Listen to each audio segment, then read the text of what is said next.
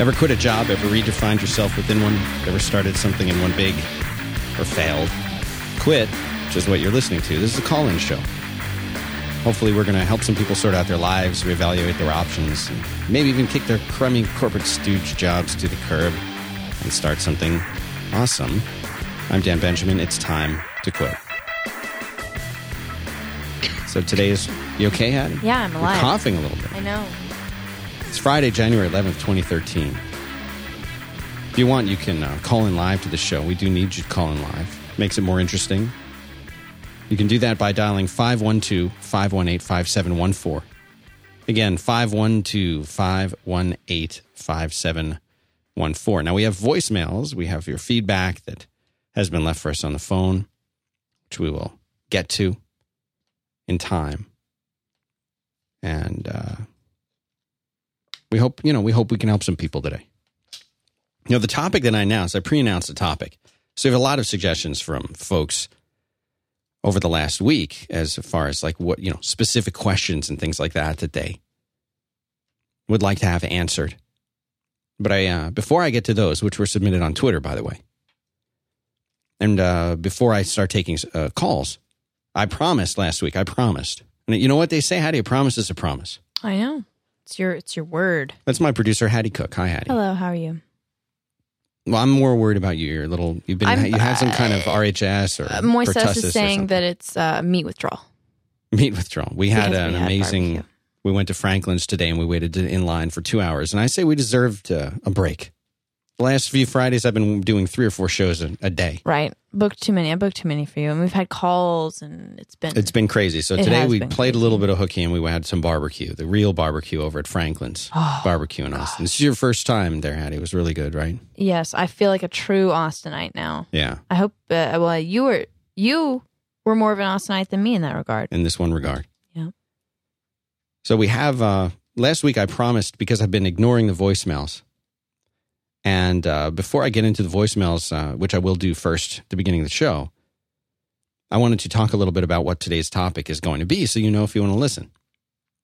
And, up until now, we've had a lot of guests in the studio, and we've talked about all different things. We've taken calls. We'll still take calls. But there's a topic that people ask me about all the time, especially offline or on Twitter, not during the show. And I thought it might be nice to devote the whole show to this topic. And the topic is simply the logistics of actually starting a business.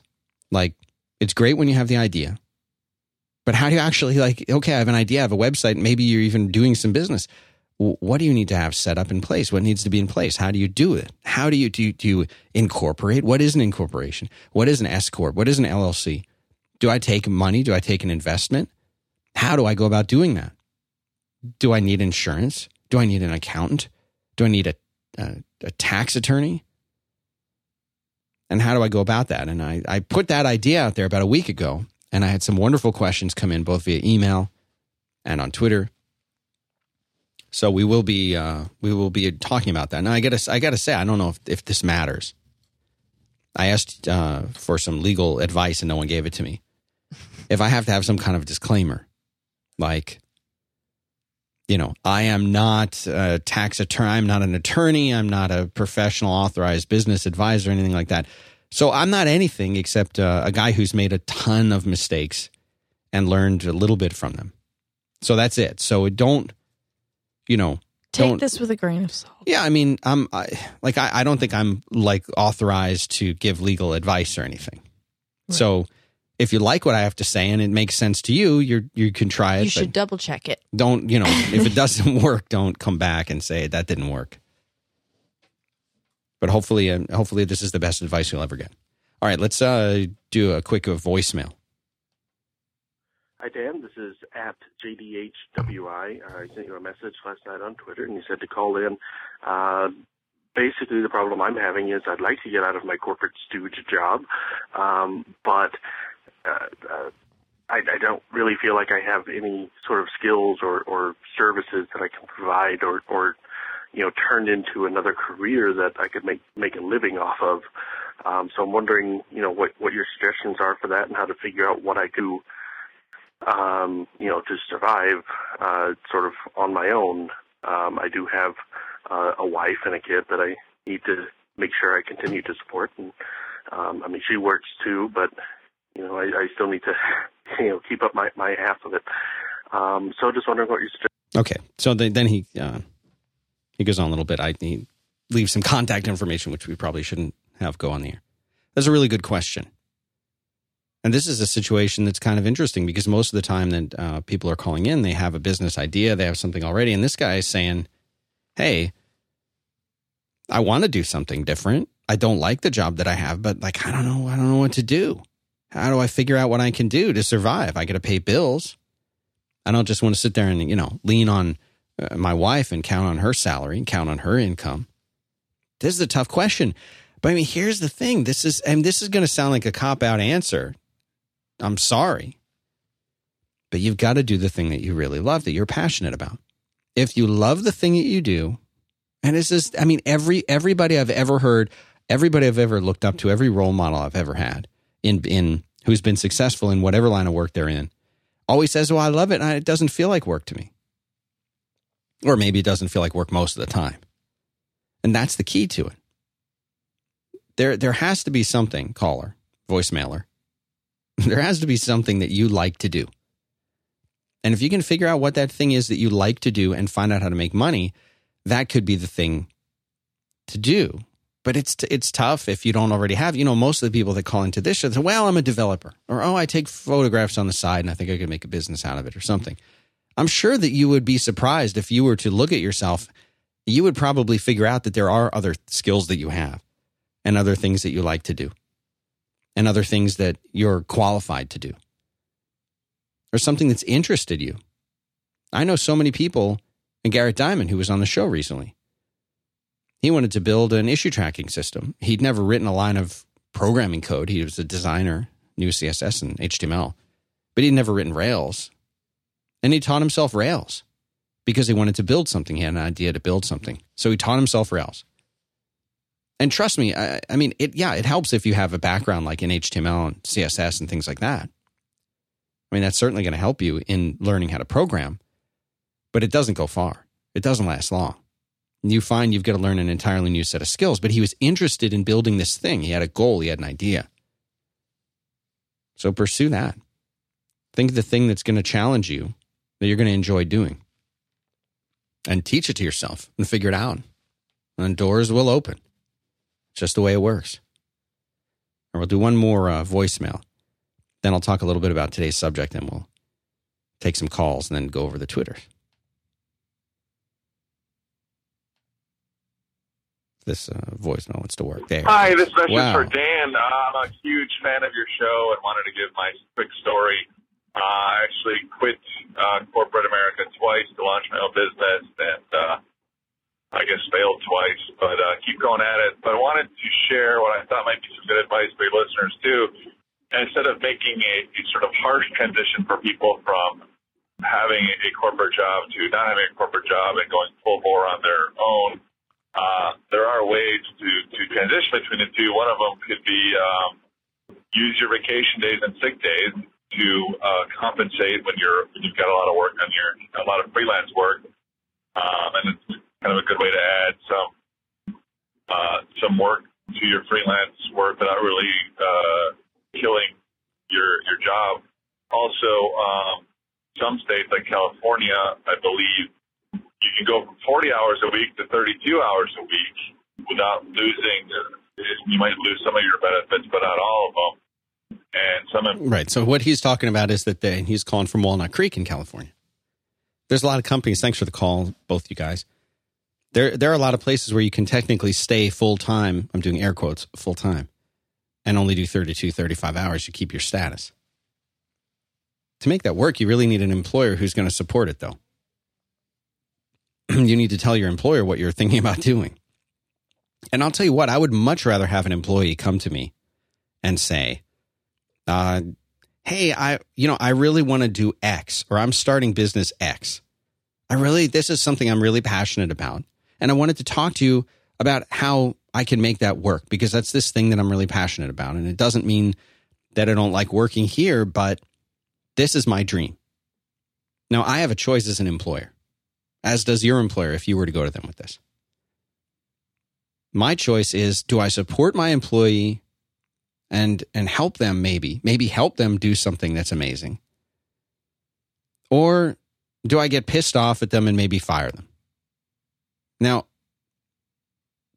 generally, the rules are, if you're going to be a good employer, you support your employees. They should be able to come to you with a question or a problem, and you should be able to do something that can help them. Now, if the idea is really good, I might want to help that person. I might say, hey, listen, you know what? That really is a good idea, and I'd love to support you doing that. And I'm crazy enough to say, why don't you do that on Fridays? Or why don't you work on that 2 hours a day or whatever? You know, and in return, guess what? I'll invest in your idea. I mean, I might do that. You might be surprised what your employer is going to do. Now, if you work at a typical corporate stooge job, then the chances of them supporting that are probably much lower. They're probably not going to do that. In fact, I would say they're almost guaranteed not to do that. You know what I'm talking about when I talk about a corporate stooge. This was me for many, many years. This is a person who goes to work and sits in a cube all day. And if you probably have one of those little, I forget what those things are called. They're those little cubes that they're completely hermetically sealed, and they have a little fish in them, maybe a snail. And that's the only life that you have to look at. And that just sits on your desk and you stare at that. Maybe at one point you had a plant and it died. You probably have a computer that's old. And your life is a series of different pain points every day. Lots of meetings. You spend most of your time in meetings. And it seems like nothing ever comes out of the meetings. Nothing ever happens in the meetings. No decisions are ever really made because nobody ever wants to be accountable. Nobody ever wants to have any blame. And yet everybody wants to be attached to all the good projects, even though they don't go anywhere. This is the life of the corporate stooge. This was my life for a while. I think you know what I'm talking about. That's the corporate stooge job.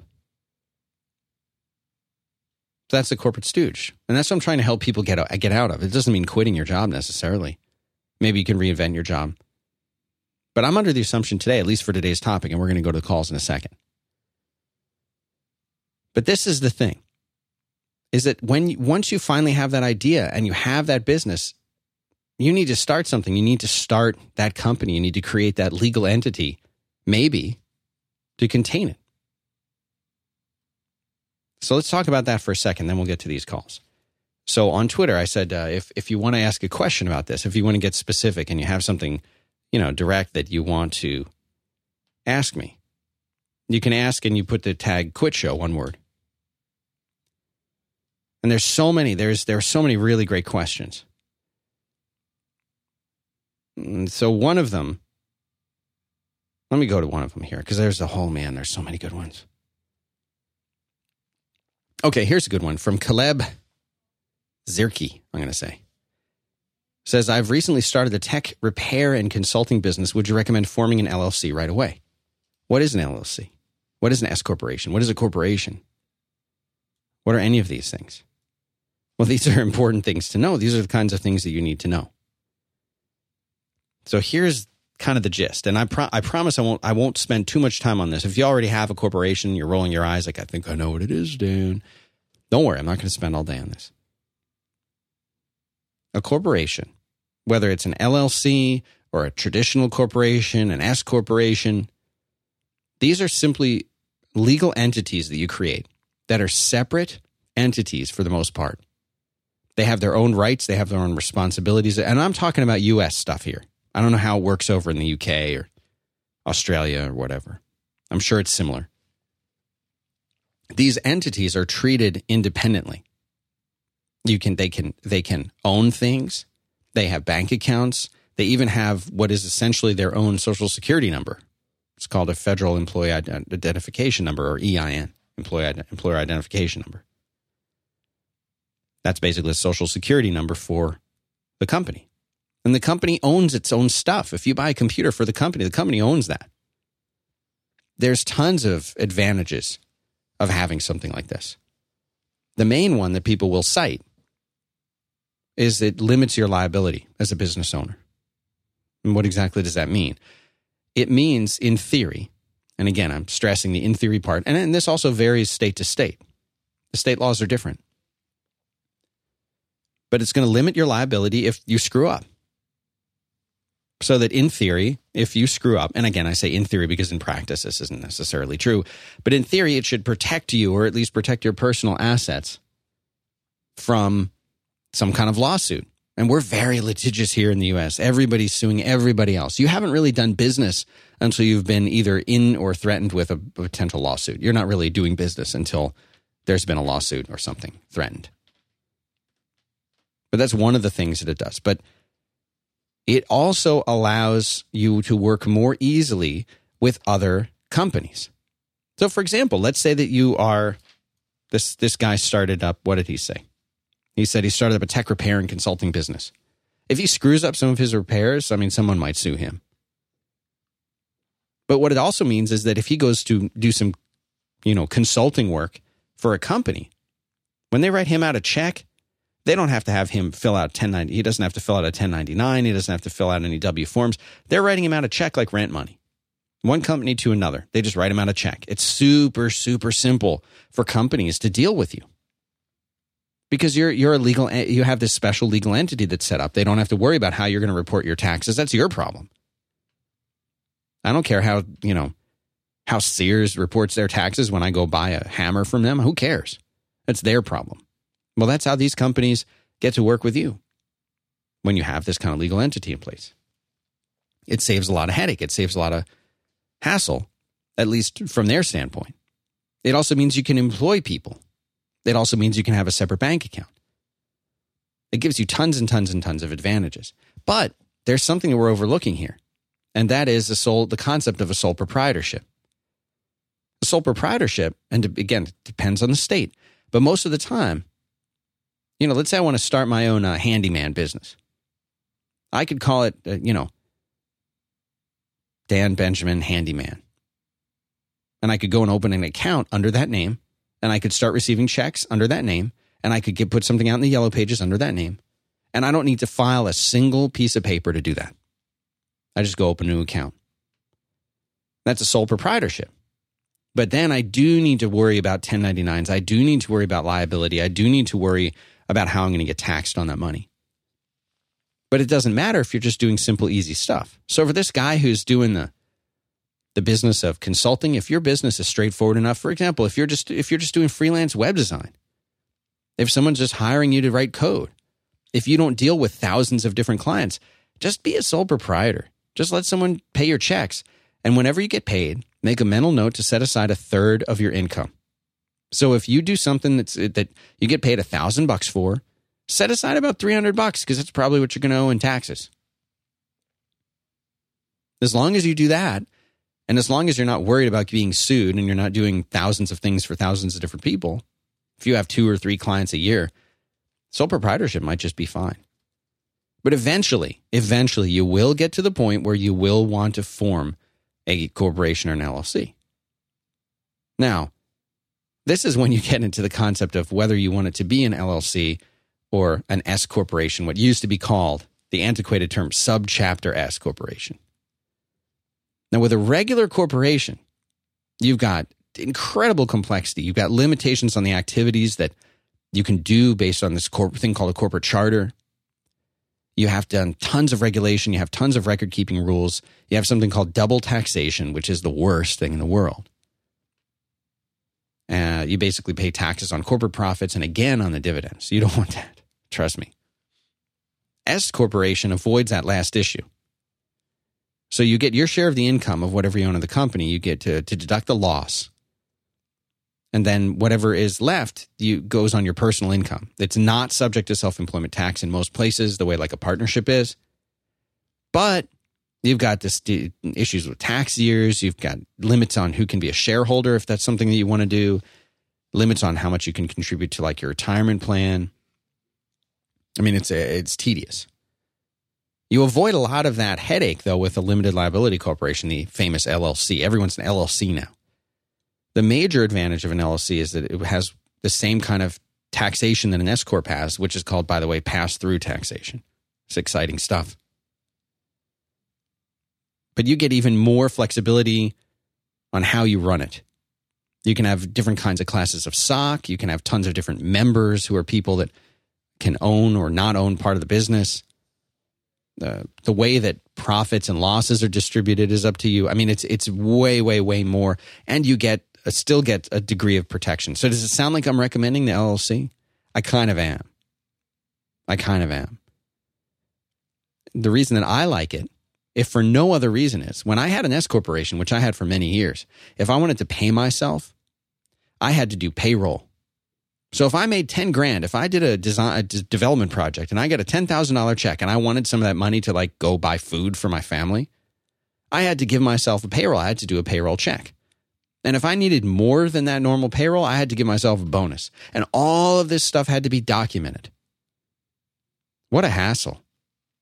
For one person, one employee, what a nightmare. With an LLC, guess what?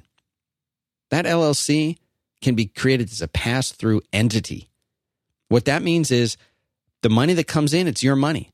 And moving money from the bank account of the LLC to your own personal account to pay yourself, IRS doesn't care. It's just like moving money from your savings account to your checking account. They could care less.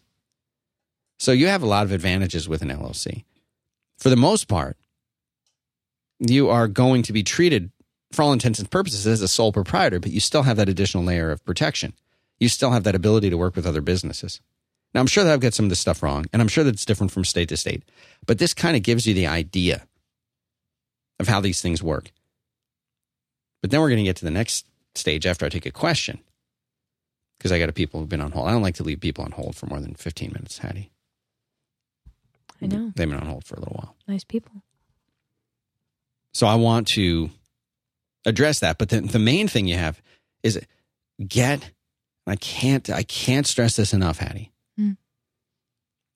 Find either a CPA or even better, a tax attorney, and go to them and pay them their ridiculous, exorbitant, bloated fee for a consultation and have them create the appropriate tax entity for you.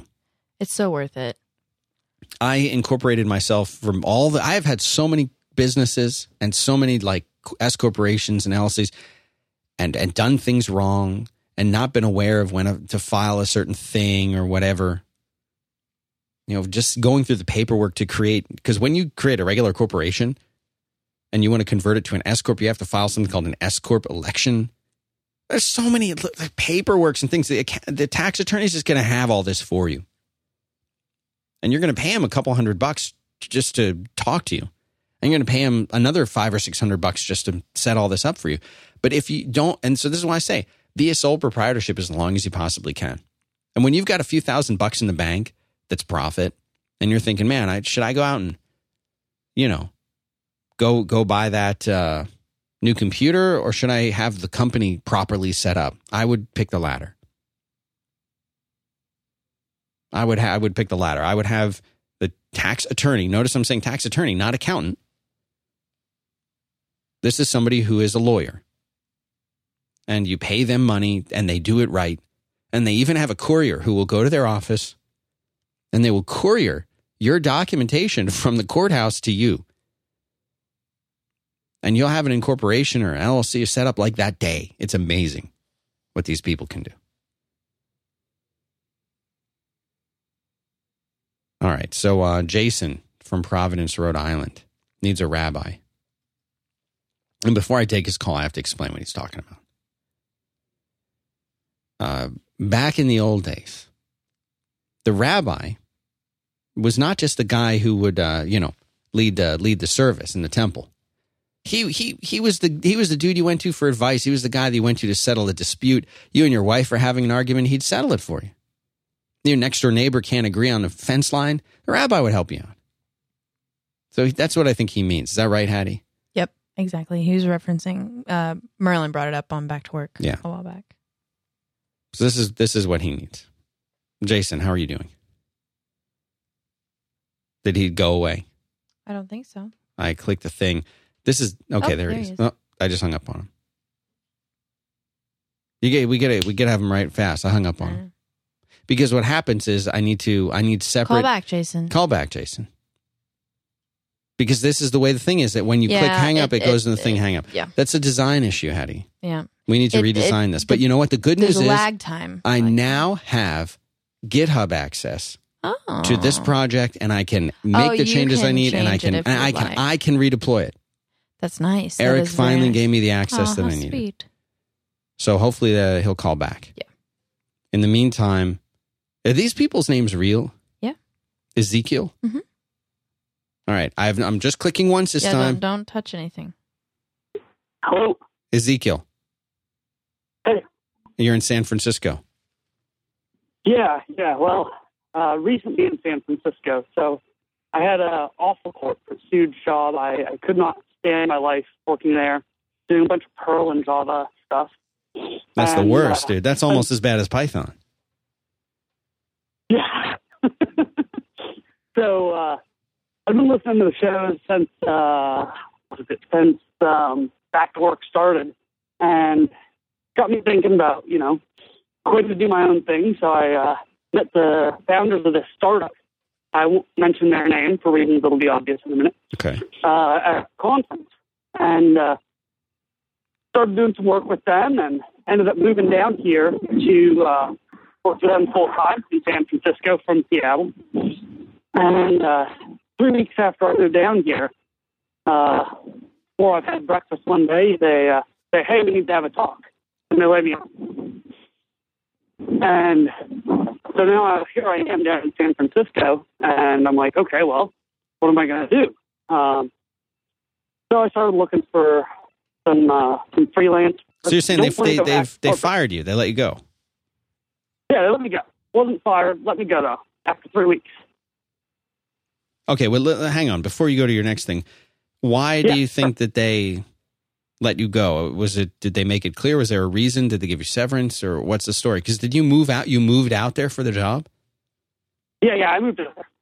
So you moved out there for the job. You're there 3 weeks, and they let you go. Yeah. So basically came down to communication issues. Like, I didn't hear anything about the communication issues until this talk one day. Standard startup thing. Like, I'm living in a house with them, etc. You lived in a house, or you mean lived? You're exaggerating because you spent so much time there. No, I actually lived there, like on the couch. I just bought my bed the day before. That's weird. Yeah, it is a little weird. I mean, I'm gonna say that that's not typical. Like, I've worked at a few startups. I never lived in anyone's house except mine when I was doing startups. Were they also living there? Yeah, the whole startup lived there. Okay, continue. Yeah, so I was down there in Palo Alto, and then that happened. I'm like, okay, well, I'm going to head up into the city and, see what freelance work I can find and all that. And had a little bit of money in the bank so I could take a little bit of a gamble before having to look for some awful corporate stooge thing again. Right. And, so now it looks like I've got some work lined up. Not a great rate, way less than I was making my corporate stooge gig. But the upside is now I'm doing spending a bunch of time on open source stuff, and that's super fun. So I'm real happy with this, even though the financial prospects and the security is pretty terrible right now. Okay, so in the chat room, they're saying that this is somewhat common in the Bay Area now, that essentially that they're forming a coding sweatshop house, basically. AF Waller says this. Yeah, it's pretty common, especially with the seed round startups in Palo Alto and Mountain View and whatnot. Did they make you wear special sneakers or all black or anything weird like that? Or could you wear whatever clothing? No, nothing like that. Did they make you wait outside on the front step for, several days with no food, and if you moved, they would hit you with a broom or anything? Or No Zen style stuff. Okay. Did they give you any special rules? Like, you cannot, the first rule is do not talk about it. The second rule is do not talk about it, or anything like that? I'm just trying to feel this out. Nope, it was nothing real weird like that. Okay. So you went there when I'm still focused on this one other part. When they let you go, did they kick you out of the house at the same time that you can't live in the house anymore? Essentially, but like they paid for a week up at this hacker hostel I'm staying at in the city. It wasn't like entirely unfriendly. It was basically just, we don't want to be around you. We don't think this is awkward. So here's money for a place to stay. Here's some severance pay. Not a lot, just a little. All right. And now you're I'm out of town. Okay. So now you're living at like a temporary. You're living in like a halfway house. Effectively, yeah. Kind of like where Morgan Freeman's character was in Shawshank Redemption. That's how I'm imagining it. Is that safe? I have not seen that movie, so Okay. couldn't say. I'll say yes. That's where the same room that Brooks was in. Now you're faced with either you're asking me if you want to find a corporate stooge job and go back to that, or try and find another startup. But you're in the Bay Area in San Francisco, and you can write Java and you can write Perl, and you are smart enough to not do Python. Well, I'm mainly doing Ruby on Rails, so Good for you. it's actually more on just mainly I'm just sharing the story. Like I've already got a freelance gig lined up, so I want to stick with freelance so I can work less for other people and do stuff I care about, open source stuff, learning, maybe travel if I can get a remote gig. So it's more just like I hope this works out before I have to go get a corporate stooge job. Here's a nice In thing. my mind, that'd be the worst. Yeah, here's a nice thing about a corporate stooge job, and then I'll let you go. I appreciate you sharing your story. But here's a nice thing about a corporate stooge job is you can go and get one of these jobs, and I feel like there's a minimum commitment you need to make whenever you take a job. There's a minimum commitment. It depending on your age and depending on the job, that could be 3 months, that could be 6 months, maybe it's a year, maybe it's 9 months. I think that I'm not going to tell you what that number should be. I'm not going to tell you, it needs to be 6 months. For me, I feel like 6 months is a safe number. But most of the time, if you like a job right away. After a couple weeks that you like it. But if you make that commitment, taking a corporate stooge job for 6 months, and as long as you're giving it your all, even if you don't like it, there's not going to be any hard feelings. You try something out, you give it your all, you give that company something back, and then you leave if it's 6 months, if it's 9 months, if it's a year. And you get yourself back up on your feet, you learn some new skills, you give them their money's worth, you show up on time, and you work really hard. And then you're back on your feet, you're living in a place, you go and do your freelance work, you do a startup. I think that's a reasonable thing to do. I wouldn't consider that to be a failure. It's not like you're, going back to live with your parents and working at a Denny's, no offense. Right, you know what I'm saying? Yeah, it's just the environment. I've heard you talk about it. I don't want to be in that environment again if I can help it. But there's some good companies out here. So worst case, I can probably get in one of the good ones, and that'd be awesome. Well, good luck to you. I hope you call back and let us know in a few months what you decide to do. Okay. All Cool. right. Thanks for the call. Yep. Hattie's going to find out what this noise is in the hall right now.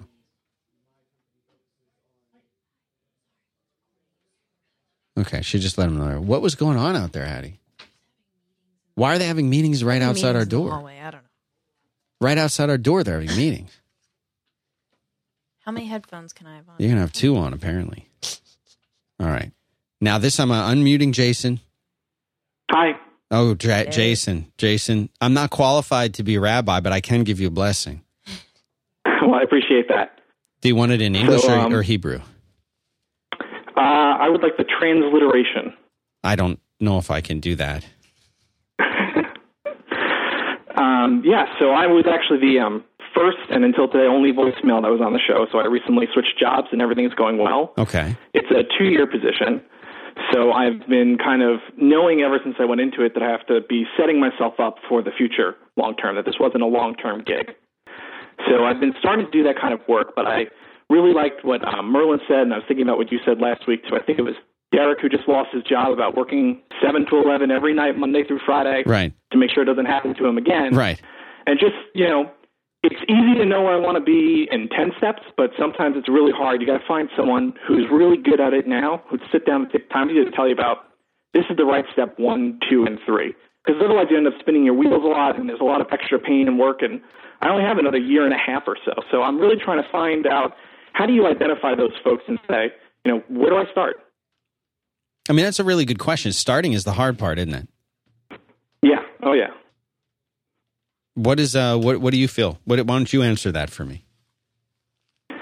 Well, the challenge for me is that I like the field that I'm in, and it's very limited outside of academics. So Yeah. I do data analysis research, but for education specifically. And so everyone's got their PhD, but that's not actually a good path, because the job I have now is a job that people who have PhDs get. Right. So I could go back to school for 4 or 5 years, but then I'll end up right back where I am. The same place. Do you feel that getting an advanced degree like a PhD for the field that you're in is unnecessary? Then is overrated? Is that what you think?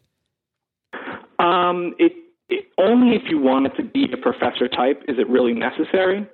And there are definitely some folks who won't hire you if you don't have it. Yeah. But for the most part, in terms of actually getting the job done, it's really not required. I mean, I am like, I think I've talked about this in a previous show. Most of the folks in my family have further degrees, advanced degrees, whether it's a master's degree or a doctorate, at least master's. And I can look at them, and I can, look at what I've done, and I've seen what so many other folks have done. First of all, I have a lot of respect for education. My family's in education, so many of them. And I feel like there's a lot of advantages to having an advanced degree. The main one has nothing to do with jobs. It has to do with learning about something that you're really genuinely interested in. Now, there are certain jobs, obviously doctors, law, engineering, where you really can't do very much in the field professionally unless you have that kind of a degree, right? But I just want people to be clear that if you're passionate about something and you really are interested in it and you want to learn everything there is to know about it, go get that degree. But don't necessarily expect that having an advanced degree in a subject that does not require that degree just to do the work is going to get you more money or get you anything. It might right out of school, but if you were in there for an extra year or two, you might be making the same money as your peers who graduated and spent a year or two working. I'm biased. I'm biased against it. I mean, I have to admit that. I think people who go out there, get a degree, roll up their sleeves, and go right to work.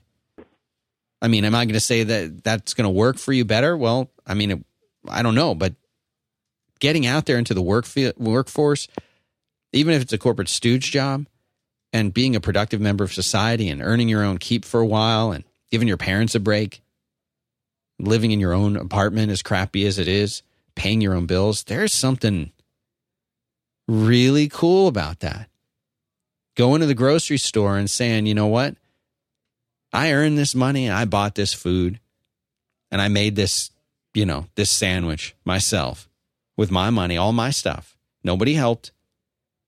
That's pretty damn rewarding. Anyway, I know that's not what you called to ask about. No, I completely agree. I actually do have my master's, and I ended up doing it right after undergraduate because I switched my field. But I'm really happy where I am now. And I guess the real challenge being young is I've always known what the next step was because I've been in school for so long. And there's this transition to really learning that's in a very different way when you're not in school anymore. There's no 101 to course 102 and just ask your professor, well, I like this part. What's the next class to take? And there's that kind of challenge. And that's where I really think a rabbi can be very helpful, is finding that person to say, like, yeah, I actually studied this way back in school, or I already learned how to do that, and here's the path that I took. And that's the kind of the transition that I'm having a little bit of challenge with, is how do I keep that trajectory of learning going without having so much guidance the way you have when you're in a school? That's a good question. I mean, and I'm going to let you go after that. No but, problem. I mean, I find that the kind of job that you have, if you have a good job, you're going to be required to learn. You're going to be absolutely required to learn stuff when you're doing that job, to learn something new. When I took my first jobs, I was and I'm not saying this is good, but I was in a constant state of panic about the things I didn't know that I knew that I needed to learn just to be able to do my job. Why did I exaggerate what I knew? Well, if they said, oh, have you ever done this? I'd say no, but I know how to do it. And then I would go and figure out how to do it. I mean, that's the kind of thing that, you have to challenge yourself. But tell me something. Have you ever learned anything that you weren't genuinely interested in and retained it? I mean, maybe you have. I haven't. If I wasn't interested in it, I'd remember it long enough to take that test or perform that task, and I'd be done. But the stuff that I was interested in, and a lot of that could be because I had a good teacher. But if the stuff that I was interested in, I mean, I still remember so much of my Western Civ 2 class because my teacher was so good. I was never interested in Western Civ. I hated that class. And when I got into his class, he was the best. He got us interested in it. Well, that's the attitude you need to have when you're trying to learn something new, when you face a problem in your job. Trust me, if you're the kind of person that's curious and wants to learn, you don't have to worry about yourself. So listen, I got to let you go, Jason. Thanks very much for the call. Do you want a blessing or not? I'm good for now, but thanks for letting me back on the air after the drop. Are you sure? Because I got a blessing ready for you. All right, let's go for it then. Baruch atah Adonai Eloheinu melech haolam, borei pri hagafen. All right, have a good one. Friday night.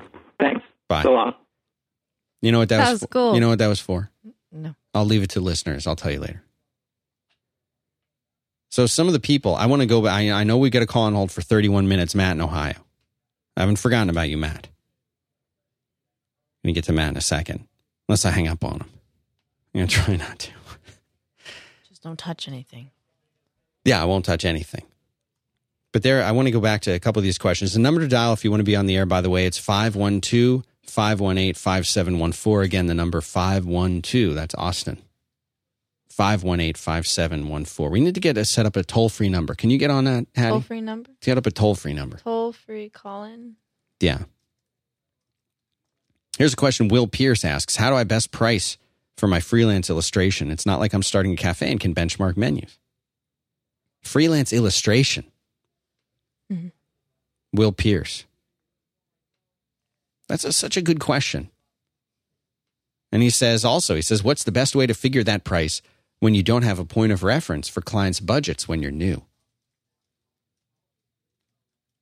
I mean, first of all, something should cost what it costs, regardless of what your client's budget is. My advice is be sensitive to your client's budget. Perhaps adjust your price based on a discount if your client really wants your work and you feel that it would be worth it. I mean, Hattie, I shouldn't say this on the air, but sometimes if we have a sponsor who wants to do a long-term sponsorship deal, we'll discount. Right. Because it's going to save us time. It's going to save us work, right? It's a win-win for both parties. We're going to get booked for the year, and Right. they're going to actually book for the year and not have to worry about it for the rest of the year and get their ads placed. Right. So we're saving ourselves time and gaining more time by giving up a little bit of our profit. That's fine. So you can adjust your prices if you feel like, oh, this client is going to be a big win. But, and this is something I have no idea where you would go to price illustration work. But here's something you can do. Be a potential client yourself and contact other illustrators and say, I would like to have an illustration done. It is this much. It is this kind of thing.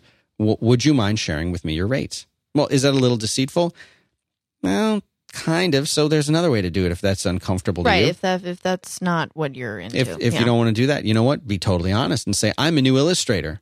I don't know how much to charge. I really respect your work. I really love what you do. Would you mind sharing with me a place that I could go to find out how to charge? Obviously, I'm nowhere near your caliber and experience, but it would be wonderful to know what you charge. Any kind of direction would be helpful. You know, I do voiceover work. Did you know that, Hattie? No, because I almost never get to do it anymore. But I used to. And I had a rate that I charged. And how did I find out the rate? I went out and I contacted some folks who do voiceover work. And I said, how much do you charge for 2 hours of voiceover work? I didn't get specific about anything. I just asked them, how much do you charge? And they came back and they told me. They shared it with me. I don't think it's a trade secret. You okay, Hattie? You're dying. You've been coughing like that for days. Would you ever go to a doctor? Would you ever consider going to a doctor and getting diagnosed? It's an allergy attack. It's not all right, fine. So contact some people. If you don't want to get specific about why, just go and contact them If you want to get specific about why, then just tell them. I mean, if you were in a situation where somebody was coming to you and saying, you're experienced, how much do you charge? Why would you not share that? It's almost public information, almost. So that's what I would say there. All right, let me take another call. Then I want to talk a little bit more about setting up a corporation and getting a tax attorney and accounts and everything else. All right, Matt in Ohio. Hi, how's it going? It's going good. How are you? Good. I just really wanted to tell you, Dan, and everybody on 5x5, what a great job you guys are doing. I listen to your shows every day, and I think it's really great what you're doing with Quit. I listen every week, and I'm a huge fan. Well, thanks, Matt. That's really nice of you to say. I didn't know we had any fans in Ohio. Yeah, I'm one of your younger listeners. How old are you? And well, I'm 16. 16. Nice. Yeah. And I might not have a job, but you're kind of helping me to figure things out. And I just wanted to say thanks so much and keep up the good work. Well, thanks for calling. Before you go, I want to find out how did you find out about of all shows? How did you find out about this show and why it's 16? Are you 16? Why are you listening? Why are you listening to this? This show is for like people who've become really cynical and angry and bitter and want to figure their lives out. Why are you listening to this? You're in your prime of your life. So I was just looking through Apple's top podcasts, and I decided to listen to your show, and it's just really great. And I really like what you guys do. The Frequency is one of my favorite shows, and I just wanted to say thanks. All right, man. Well, thanks so much for the call. Gosh, I appreciate it. You're too nice. Go out and play. I don't know. Go drive a car and go see a drive-in movie or with a girl or something. I mean, you're 16. Drive-in movie. I don't know. What do they do at 16 anymore? I don't know. Get some, drink some lemonade. All right. I don't know what you do. Listen, seriously, prime your life, man. Learn all you can right now. Right. Yeah. Your mind is like a sponge. It is. There's so much that I was like, oh my gosh, I would go back and learn languages and everything. Now I can't do that. I mean, I guess I kind of can. Sponge it up, man. Sponge it up. Thanks for the call, dude. All right, thank you. All right, bye. Thanks. 16 years old, Hattie. I'm glad he's listening to this Sounds now. Seriously, I wish I had this 16. damn show when I was 16. I know. Straighten me out. Imagine all the time and money I could have saved if I had myself doing this show like Looper. Kids these days. I don't understand the whole premise of Looper. You haven't seen it yet. You can't not understand But why, it yet. if you find yourself from the future, why wouldn't you just say, dude, tell me what I'm doing wrong? Because that's not what the movie's about. No, that's stupid. That's not it's kind of about that. Don't worry about it. If I could go back in time to talk to my 18-year-old self, I wish I could sit I would beat down the crap out of that kid. Man, I would teach that kid I'd be freaking like, lesson. How are you doing everything right, but just What a jerk. don't be so emotional. I don't know with Matt. I feel good about Matt. Seriously, go out. He seems like he's in a good spot. You're saying they don't have drive-ins? They had an awesome drive-in in Orlando. It was the best way to see a movie. You put the little thing on your window. I wish we had a drive-in here in Austin. You know what? That would be awesome. Just saying. Awesome. Think about it in your mind. I've got it. Do our own. We'd make our own. Oh, I've got it. Do I have a sponsor to do? You do have a sponsor. It's your fave. Oh, you did you message that to me? Oh, no. You can do this.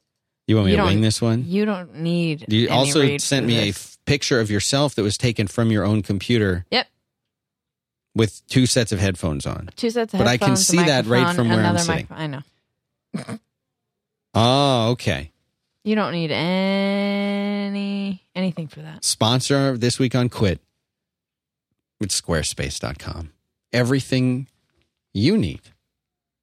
I do need it. To create an exceptional website. Here's a free for 14 days. And you get 24/7 support. And you don't even have to give them a credit card. It's amazing. What is it? This is a fully hosted system to create your website. You do everything with drag and drop. You pick one of their templates and you go to town on it. You want to integrate Twitter. You want to integrate Facebook. You want to cross-post to those things. You want amazing analytics. You want built-in scaling, built-in free. Well, it's not free. I mean, it's part of the deal. The hosting, everything is free. You just pay. That's right. You pay. You don't pay a lot, though. It's $10 a month. Now, if you sign up for a year, you're going to get 20% off. If you sign up for 2 years, you're going to get 25% off. You also get a free domain name if you sign up for a year or 2 years. They also have something called an unlimited plan, which is $20 a month. But the basic thing is $10 a month. Okay? And if you go to squarespace.com/quit,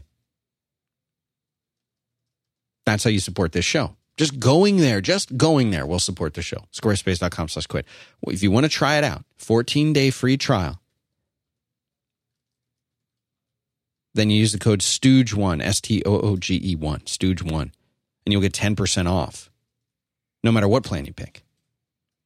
And what I recommend is if you're using another system, you can import seamlessly all of the data from that other system into Squarespace. And that's how I would do it. Go over there, get on the 14-day trial, customize the heck out of this thing, and then import all of your content from wherever it was before and see if you like it. See if you like how it looks. See if you like using it and posting it. I think you will. You need help? Call their 24/7 support. Well, email, technically. It's a really amazing site, and the folks are wonderful. They're up in New York. Squarespace.com/quit. Go check it out. All right, I'm going to read this number again. I don't want to do too many calls today, Hattie. Yeah. I don't want to do too many calls, but I'll read the number again, 512-518-5714. So a lot of people have asked, okay, do you start by getting the incorporation? I did that. I had a really great idea for business. So I went and filed the corporation, paid the money, a couple $100, got an account, put money in the account, never did anything with the business, wound up just shutting it down, blew all that money. Wait until you get to that point. Wait until there's an actual need, whether that need is determined by, man, we're getting more clients. I'm worried about being sued, or I want some kind of protection for myself, or I want to hire an employee, or I want a separation of taxes, or I can't keep track of all these receipts. In that case, then you're ready to start a business. But wait until you need it. You know what? There's a really neat article I was reading about martial arts. This is about 10 or 15 years ago, but I still remember this article. And how do you go like this? I'm listening. The martial arts instructor said, the key to martial arts, and whatever version he was teaching is react like a bird. What does that mean, react like a bird? It sounds silly. Always move. Well, only move at the absolute last possible second. You ever been so bird-like. You ever been driving down the road and there's like that stupid dove or pigeon standing there, and you're like, as you drive, you're like, I'm going to hit it. I know I'm going to hit it. I know I'm going to hit it. And at the very last second, right when your car is almost on top, you see the bird just poof, it's gone right over your car. It's fine. It was never worried. It moved at the exact last possible second. That's the key to business. Move at the last possible second. So if you need, I'm not saying don't plan ahead, but wait until you need to do something before you do it when it comes to things like this. When it comes to making that decision of, should I incorporate? Yeah, you probably will need to, but wait until you need to. Planning ahead is very good when it comes to business strategy, but in the actual day-to-day business stuff, don't incorporate for something you don't think you're going to need it. There are plenty of people out there who have no incorporation at all, who are very, very successful designers, engineers, programmers, IT folks, people, doing all kinds of things. And the reality is it's likely you probably won't even need to until you get to a certain size. And that size is going to be determined based on what it is that you're doing. There's no recipe for that. I would like to say a follow-up that there is a drive-in movie theater in Austin. Really? Where is it? Yep. It's between Airport Boulevard and 51st. Or no. Yep. Airport and 51st in between those two exits on 35. That's a crappy area, though. Yeah, it's a little far. I'm not going there. It's not terrible, but... It's not like a bad area. It's just kind of crappy. Well, look, there's a big open area. It's like a park kind of area. It'll be fine. It's fine. Grant H. When a visa restricts you to no freelance work, is money important or stability? That's a weird one. I have no idea about visa restrictions and things like that. To me, my gut instinct is to say, well, stability is more important. Stability is what you want to strive for. Stability in your life gives you peace of mind. It gives you the ability to try new things and explore and relax and not be stressed. And yet, having a lot of money in the bank is a form of stability, isn't it? If I told you listeners right now, all of you, you have zero debt and $100,000 in the bank, what would you do? Would you quit your job instantaneously? Or would you keep working? Would you try doing freelance stuff? Would you go part-time? Would you travel? I remember years and years ago, maybe 8 to 10 years ago, no, more than that. You know, my wife and I had been living in a house and we'd been saving our money. And I was talking to I was having lunch with a recruiter at a consulting company. And we were talking about it. And somehow in conversation, something came up. And she said something to the effect of, man, if I had $15,000 in the bank, I wouldn't be sitting here. I'd be sitting on a beach in Mexico. And she didn't say it like as a joke. She meant it. I wouldn't be sitting here with you at lunch doing this corporate recruiter job. I'd be on a beach in Mexico. And I thought to myself, well, my wife and I have saved $15,000 and we're out of debt. And I'm here trying to get a job. What would you do if you had $100,000 in the bank right now and zero debt? Would you continue doing your job? Would you find a new one? That's something you should ask yourself. Because if your answer is, you know what, no, I actually kind of like what I'm doing, and $100,000, I'm smart enough to know that that's not being rich. Having $100,000 in the bank is not being rich. That's having a nice cushion so that you could maybe invest it, have something to fall back on, go through hard times, go on a vacation when you handle actually a medical have the emergency, time. afford to have a child. That's nice. That's certainly a goal to have. But it's not like I said, oh, you have $10 million in the bank. I remember I was working with a designer. He had a really great business. And I didn't know exactly how much he was making. But I knew it was a pretty good amount of money. And he had sort of a cookie cutter format, a sort of cookie cutter way he could do sites. And he'd get 2 new clients a week, and he'd probably charge them $2,000 a week to go out. Not cumulative. I'm talking, projects per week. And he could knock out one of those websites in a day. It was pretty nice business. And I said, man, you must be ready to retire. He says, no, I need $11 million before I can retire. I said, $11 million. He said, yes. I said, why $11 million and not 12 or 15 or 8? And he had done the math, and he had said, well, to live at the level that I'm living now for the rest of my life, but never have to work again, I would need to have $11 million in the bank or however it was invested in order to be able to live at this current level and spend what I spend right now. And I thought that was pretty interesting. He had worked it out, So, that's something to think about. Stability. It's stability. Now, how much money, Hattie, do you think you need to have? I'm not asking you personally. I'm not asking you for a number. I'm asking you measured in months of salary. How many months of salary do you feel you would need to have in the bank in order to feel comfortable? Now, I know you have a family who would support you if you were suddenly unemployed. Right, I do and have many, that. Many people do have that. Right. Many people do have that, whether they realize it or not. But if that was not an option. Right. If you were on your own. Or you just didn't, and most people I know you wouldn't want to have to fall back on your family. Most people would never want to do that. Right. But I'm just saying. Right. And most people, if you really were to say, your parents, even if you're 30, your parents would probably let you stay there if you ran into really hard times. But I'm saying if that was just take that not off an option. Yeah. Right. Not on the option. How many months of salary do you feel comfortable you would need to have? Salary? To feel comfortable. Just in the back of your mind to alleviate that stress.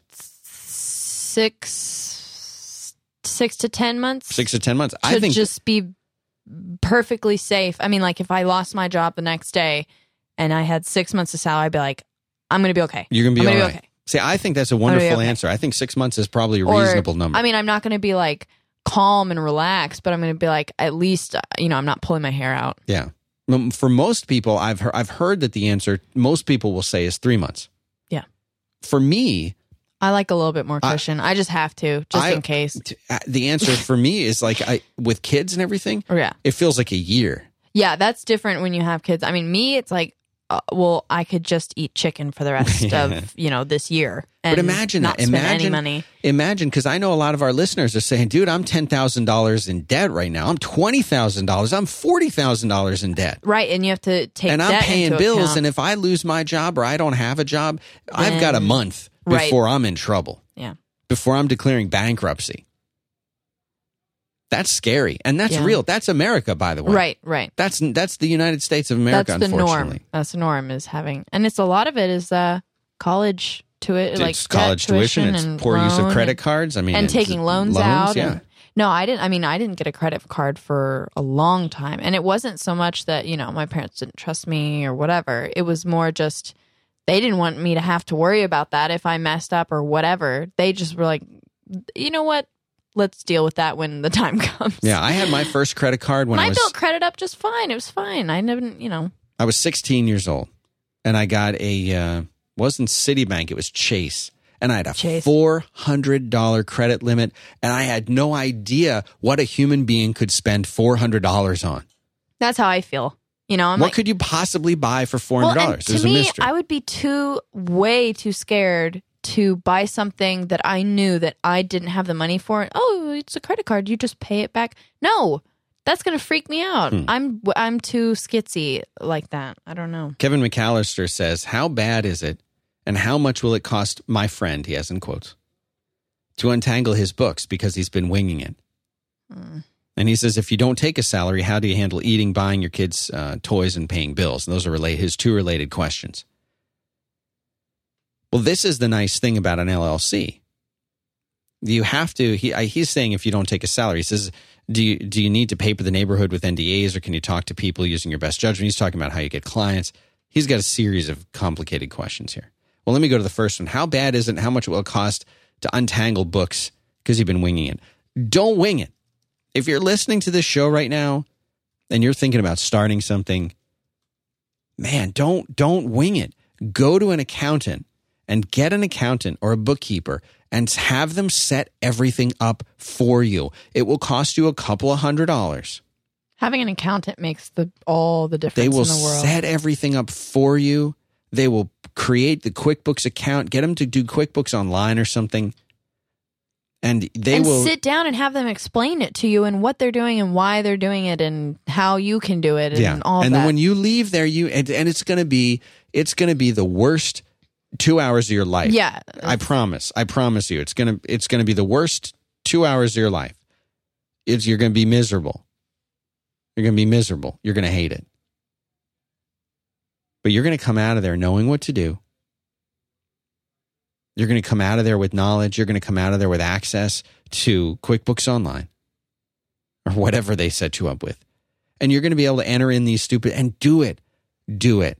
Just enter in these awful transactions, as horrible as this is, because at the end of the year, you're going to know exactly where everything stands. You're going to be able to give this to your accountant, to your CPA, to whoever. And you know what? If this is so distasteful to you that you just can't bear to do it, like me, then hire a bookkeeper who's probably going to charge you $100 a month.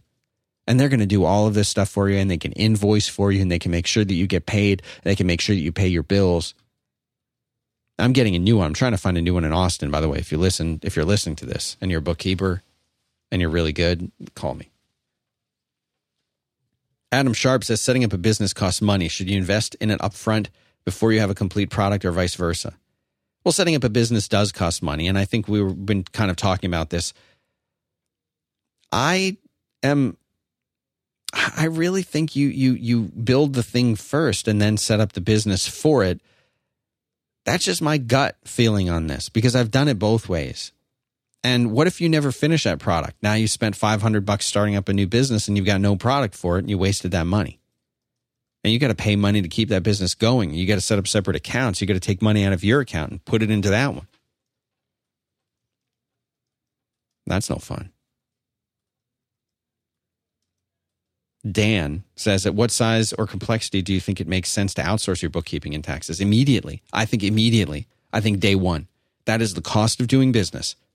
If you're not willing to spend that money and you convinced yourself that you can do it, you're crazy. Spend the money, find an accountant, find a bookkeeper, outsource that. Outsource that the way that you outsource the oil change in your car. I used to do all the oil changes in my car myself. I used to go to Walmart or Kmart, and I'd buy 20 W50, and I'd buy the right oil filter, and I would get under my car with a jack. And at one point I said, why the heck am I doing this? It costs $20 to do this. You got $25 or whatever to get an oil change on this crap car I had at the time. This is a long time ago.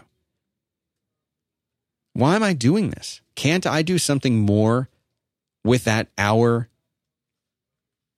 of my own time that would make $25 or more? Can't I do something I'd like better? This is the same thing with the accounting stuff. And you will make mistakes. And those mistakes will cost you money, a lot of money. Trust me. I've had to pay those fines. Just let someone else do it immediately. Immediately. Somebody asked me one more thing, and then I'll take this last call. Somebody asked me what you think. Okay, well, actually, here's a good version of that question right here. Here's a very good version of that.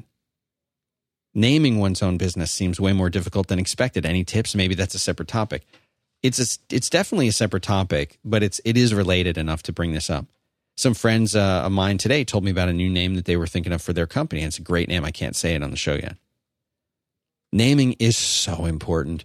Naming is still one of the most important things that you could possibly do for your company. Having a bad name will hurt you.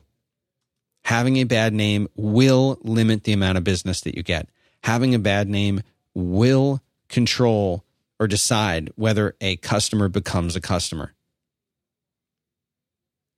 It's like the most important thing. Having a bad name, you can get past a bad name, but it's always going to be a challenge. You can get past a bad name, but it's work. Having a good name, and listen, don't sweat it if the .com is not available. Don't sweat that. You get the .net, get the .co, get the .tv, get whatever. Don't worry about that. Oh, we couldn't get the .com, so I'm not going to pick that name. Don't sweat it. But having a good company name, that's how people are going to remember you. That's how people are going to think of the thing that you do. I've had some dumbass names, and they hurt every single time. That is so important. I can't stress that enough. And run that name by everybody that you trust. Not publicly. Don't tweet about it. But go to every single one of your friends and prepare yourself mentally prepare yourself for them to hate it.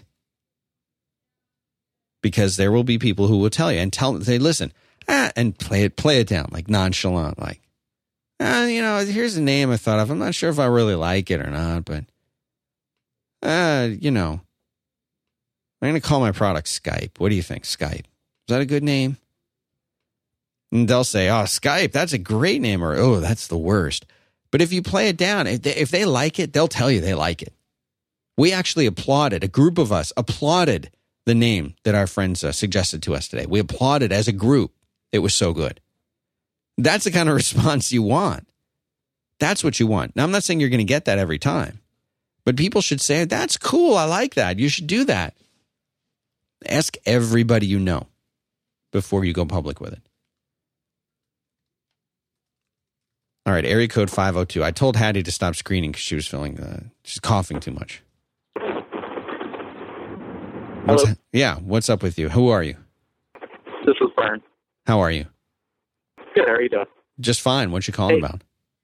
I was just calling in about reinventing yourself and listening to some of the callers from last week, like Derek, who didn't think that there was any marketable skill or how to do the resume. And I was in a similar situation as Derek, where basically a month before losing my job, the boss came to town and said, hey, you guys got a month and then there's no more work. And the job I was doing, I was a cable installer, and there really isn't anything marketable that you're learning there. It's kind of like a start-out job. You can do it for a little while, but I was in a position where I'd moved out to Kentucky for the job, and I lost it, and I didn't have any family. There was nowhere I could go, and nowhere to talk to, nobody to talk to find another gig. So for me, it was about figuring out what I learned as a cable installer and how I could apply that to another job. And there was a cable company, an MSO, that was in the town that I was working in. So I went and got a job there as a network engineer, basically. But I had to come up with a plan and learn about the job. And for that kind of job, there's certifications you can get. But I knew that it was going to take at least a year to start out in a network operations kind of call center, right, and work my way up. You know what I mean? So, that was the other part of it, was just having the plan. Like, how long was I going to do that before it was time to move on and look for opportunities elsewhere? And that's a good. I mean, what a situation, though. But how are you doing now? I'm doing great. I'm actually making twice as much as I ever made installing cable. It took me a year, and I got the network engineer position. But I had to, the other hiccup I ran into is they were willing to promote me to the job, but they weren't willing to pay, what the salary, what that position kind of commanded. So I had to go, I had to drop everything there and start looking again. But what I had gained, going into that job, it was more about what am I going to learn from everybody around me, because I was new. I was just starting out in this kind of new career. Yeah. So I had to ask a ton of questions, learn as much as I possibly could, and prove that I could do the job. And I think I did that pretty successfully. And that really helped with the next set of interviews, going to another company, because, everybody's looking for a good employee. So if you can just show that you can do the work and be a good employee and willing to learn, willing to even relocate, I just think there's tons of employers that are looking for people like that. That takes a lot of courage, though. I mean, most people are afraid to make those kinds of changes, the kind of changes that you made. And then, look, you were in a situation where you had a month left. That had to be scary. And then you were willing to say, look, I'm gonna reinvent this. I'm going to start back at square one at something new. And it's going to suck for a while. But, you did it. You made it through. Right. Yeah. The nice thing, when I'm looking back on it, was this decision was made for me. I don't think I would have made the decision myself if I knew that job was going to be there. But, you just have to, you have to push on through, like you say. And there's definitely going to be a low point, but if it's something you really like doing, you're going to push on through, and it will pay off in the end, definitely. That's great advice, man. And listen, don't shortchange yourself. What you did took a lot of courage, man. It's great. I applaud you. Thanks for the call. Yep. Think about that. You're doing cable installation. You got a month left. Goes back, reinvents himself, becomes a guy in a network ops center. All right, let's make this the last call. It's area code 201. Who's this? Hi, Jen. It's Brian. Big fan of 555. Wanted to call in. Heard something you were talking about last week, and I'm kind of in the same situation. What's going on with you? I took a job because I had to, because I got laid off from my previous job because they were moving. And I thought it was going to be good because I'd be working under somebody who I wanted to learn a lot from. But right. Now he's never at the company. So not really what I'm liking. And, same thing. That's the same thing that happened to me. I went to to work at that place, and I wanted to learn from a guy who I thought could be a great mentor to me. And by the way, I mean any opportunity I had to work with him and talk to him was great. But then he was just less and less there. He was doing other things for the business. He got pulled away from it, and the main reason I was there was sort of taken away. Is that like what you mean? That's exactly what I'm going through right now. And I'm living in New Jersey. I do have a wife. I do have a new baby. But then I do freelance work on the side. I teach Pro Tools and I teach Logic. And, that's making me a good hourly rate. So my real question was, I kind of wanted to leave this 9 to 5 and, focus on freelance work because I make a better hourly rate. but I just don't know how to set that up while I have my current 9 to 5. Yeah. I mean, that was my main problem. Well, so how much time do you have to yourself right now that's free time? 0? I'm guessing 0. I mean, I do freelance work after a regular 9 to 5 job most of the time. I'm looking to, cut that out and focus mainly on freelance instead. So, I mean, maybe basically the weekend. Yeah. Saturday and Sunday, baby. Yeah, I mean, that's tough. It's tough. And this is when I get into that thing that I say, where it's tough to start something when you're doing something else. I mean, and you combine the responsibility and the time it takes to have kids on top of that. I mean, things start to really suffer. What kind of freelance work did you say you did, or can you not say? No, I do. I teach Pro Tools lessons. I teach Logic lessons. So, and I do a lot of audio engineering. I used to, do a lot of audio engineering, but it's just not stable enough to where I was getting like a lot of mixes all the time. So I kind of had to stop that and get a regular corporate stooge job, as you say. Yeah. Here's something that I'll tell you about. And I always, whenever I think of something, as far as a business goes, the people who are making the big money, I'm not talking about, like, oh, I'm paying my bills. I'm talking about the big money. The people who are making that kind of money, those are the people who have figured out to make something they can sell while they're asleep. I'm going to get Anthony Stauffer on this show. Anthony Stauffer teaches, he does these guitar lessons in the style of Stevie Ray Vaughan over at steviesnacks.com. He's one of my friends. He's also one of my, to be honest, he's one of my heroes because he's managed to come, he was like an IT corporate stooge. I mean, you talk about a corporate stooge. He's the poster child for the corporate stooges. His, other corporate stooges would call him a corporate stooge. And that's bad. I know. And he came out of this because he played guitar. And he taught himself most of what he learned, if not all of it. I'm sorry if I'm getting that wrong. But the guy is if you heard him play, you'd say it's Stevie Ray Vaughan. No, it's him. He's incredibly talented. He found something he loved, and he spent tons and tons and tons of time doing it, and he got great. And he started making these videos to teach other people what he knew, what he had figured out, what he had learned, which is really great. And these videos are great. And he turned that into a business for himself. A business for himself where he was out there making videos. And guess what? While he's asleep, while he's out playing with his kid on the weekend, these videos are selling and money is going into his bank account. And he doesn't have to do anything else other than continue to make and improve the videos that he has. But that video that he made 3 years ago that teaches, pentatonic blues scale, that's still a good video. It still works, and he doesn't need to touch it for it to keep selling and keep making him money. Well, if you're teaching Pro Tools and Logic, I know there's competitors out there. We have sponsors on the show like lynda.com. My buddy over at peepcode.com doing screencasts. But that doesn't mean that you couldn't go out and make these videos yourself and get something that you can invest a solid couple of weeks doing something. It might take you spread out over, it might take you a month, it might take you 2 months to do one. But you put that thing out there, you sell it for $10. You sell 100 copies a month. You sell 1,000 copies a month. That could be a really nice income for you, and you just make more videos and make more videos. I'm not saying this is the model you have to do, but think about that. Because you're right, doing audio editing, I mean, that's not going to, unless you get like a full-time gig, that's not going to be a stable job, right? But what is it that you do? And maybe that's a silly example for you. But what is it that you do that you like to do that is something that you can sell or produce that people will get involved with again and again and again? Just think about it, dude, because you can do this, but you have to use your time wisely, very wisely.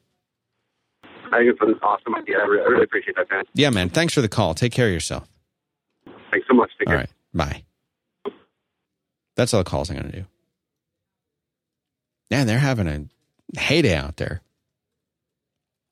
Colin Weir asks, what's the trick to finding clients outside your immediate professional circles?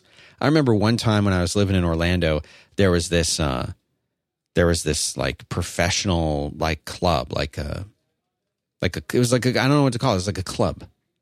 And you pay for a membership, And then they'd have these like get-togethers and meetings and things like that. And you'd go in there and they would have like people sitting in a room. It was like the worst kind of meeting. It was boring. It was like this strange kind of meeting. And like they were networking with each other. Nothing ever came out of it. Nothing ever came out of it. If you live in a cool city, like here, we've got Rails meetups here. You name the programming language, we've got meetups about it. You name the discipline, whether it's design, writing groups, doesn't matter what it is. There's tons of folks out here who all get together and talk to each other. Go to those meetings. Go to those meetups. Now, if you live in a crummy city that doesn't have them, obviously you're not going to be able to get anything done. But if you want to go out there and find clients, find other professional circles, go to these meetings. And don't like pretend to be that. Just say, look, like I'm a programmer and I really wanted to meet you lawyers. What do you guys need? It's that simple. You don't have to pretend to be something you're not. You don't have to pretend. Go there and say, I'm really interested in your industry. I want to do something in this. What do you guys need? I could do this. Anyone in here needs something built? What is it? I'll build it. You might sit through a bunch of meetings and realize you don't want to be anywhere near that industry, whatever it is. But finding clients is really tough. Colin, I got to ask you more. Maybe you can call in next week. Because that's a good question. I could do a whole show just about that. But what do you do? I mean, that's the real tough part of it. What do you do? Because depending on what you do is going to be, can you make a website? Can you take out ads? Do you just go to these meetings? Can you ask your friends? I don't know. It's tough. All right, last question I'm going to do today. Chris Rumphy on Twitter says, pointers on figuring out which professional insurances to carry as a new business, general liability, errors and omissions, etc. The advice I've always been given is general liability is pretty much mandatory. You need that. You need that to have like an office space. You generally need the general liability insurance. But again, I'm not a tax attorney or I'm not a CPA. And I know that the laws vary state to state, but the one, regardless of where I've lived and what I've been told, it's always general liability. You need that. It's like homeowner's insurance for a business, essentially. And if you don't have that, you're taking a risk. Here's one more. Braden Douglas says, hey, Dan Benjamin, why do you sound like you're straining to strangle some large animal on the Quit Show? Do I sound like that, Hattie? I mean, you're strangling the large animal of trying to get people to realize that they can be happy and work at the same time. That's the large animal you're trying to strangle. That is, okay. So that's why. That's what I'm doing then. That's why. It brings out emotion in you, you know? I am emotional. I'm a little upset. Dan Hefferon, what are the situations where you'd start a company as a sole proprietor instead of a single person LLC? If I'm in a situation where I know I'm not going to have any employees, I'm not especially concerned that I'm going to get sued because I had a typo in my code. Where I'm having not tons and tons of clients, but a few, and maybe where I can work from home, and where I know that my taxes and the way that I do business is going to be relatively simple. And I'll give you a good example of this. You're a software developer who has 1 or 2, maybe 3 big projects a year. You're a designer who is doing logo and web design work for people. You are going to be doing audio engineering, editing shows for people. You are, someone who's doing video editing with Pro Tools. All of these are the kinds of things I think would be relatively straightforward and don't require a business, don't require creating a business. But when you start to get into hiring employees, getting an office, you start to have more complicated tax stuff. You're worried about getting sued. You feel like you need some protection. You want other people to invest in your business or own stock in your business, or you want to give stock in your business to other people. You want to start involving other people. Or you just want to do more than just have a separate bank account to keep your taxes straight. Those are all really good reasons. But no matter what, if the only thing you remember from this episode, from this 85 minutes, is that you need to go and talk to a tax attorney and pay them $250, do that. And do that first.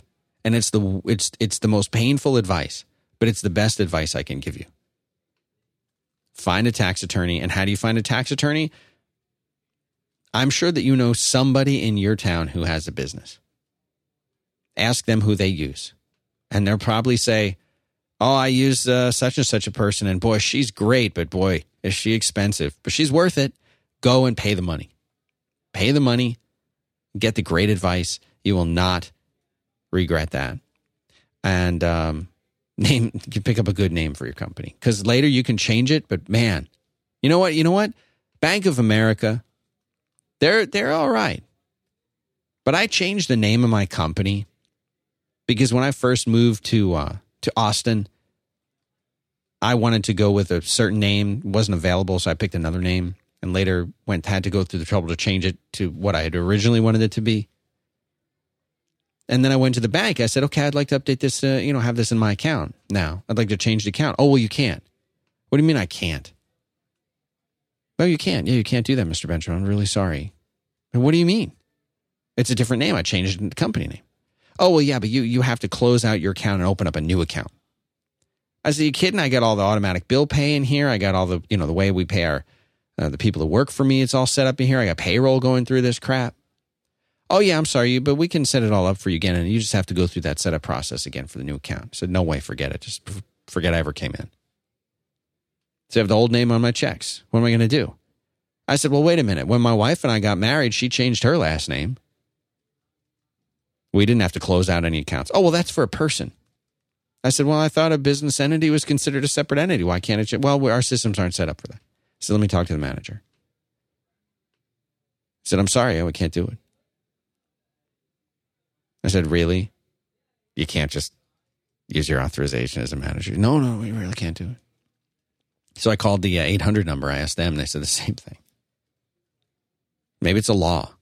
They said it was a law. What a crappy law. Sometimes people change the names. Apple did it. Apple went from Apple Computers Inc. to Apple Inc.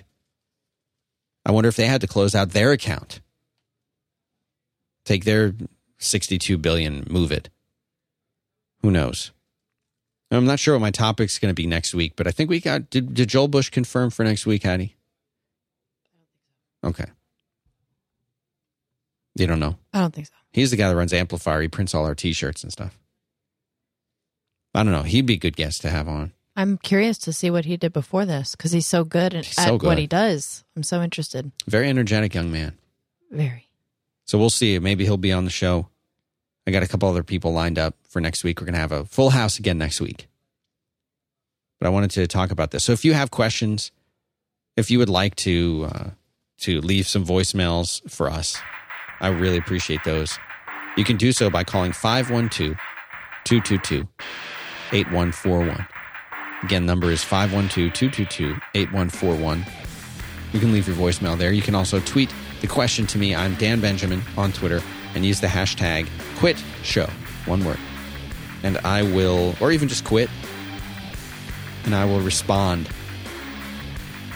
to that here on the show. So thanks to everybody who called in. Hopefully we helped you out a little bit. Thanks, Hattie, for screening the calls for us. Definitely. And next time I'll be so coffee. I hope not. I hope you get better. I hope you see a doctor. Are you going to go to a doctor? I don't think I need a doctor. Do you feel that bad, or do you feel like you're improving? No, I don't. It's just, I get you sound better. Like this catch in my throat, and it's just... You sound like Demi Moore. Oh, thanks. I kind of get like a tickle in my throat, and it just catches me off guard. Well, I hope you feel better. I hope all my audience feels better, too. And really appreciate you listening. Quit your job, maybe. Maybe not, but call in and tell me about it. We'll see you next week. Have a good one.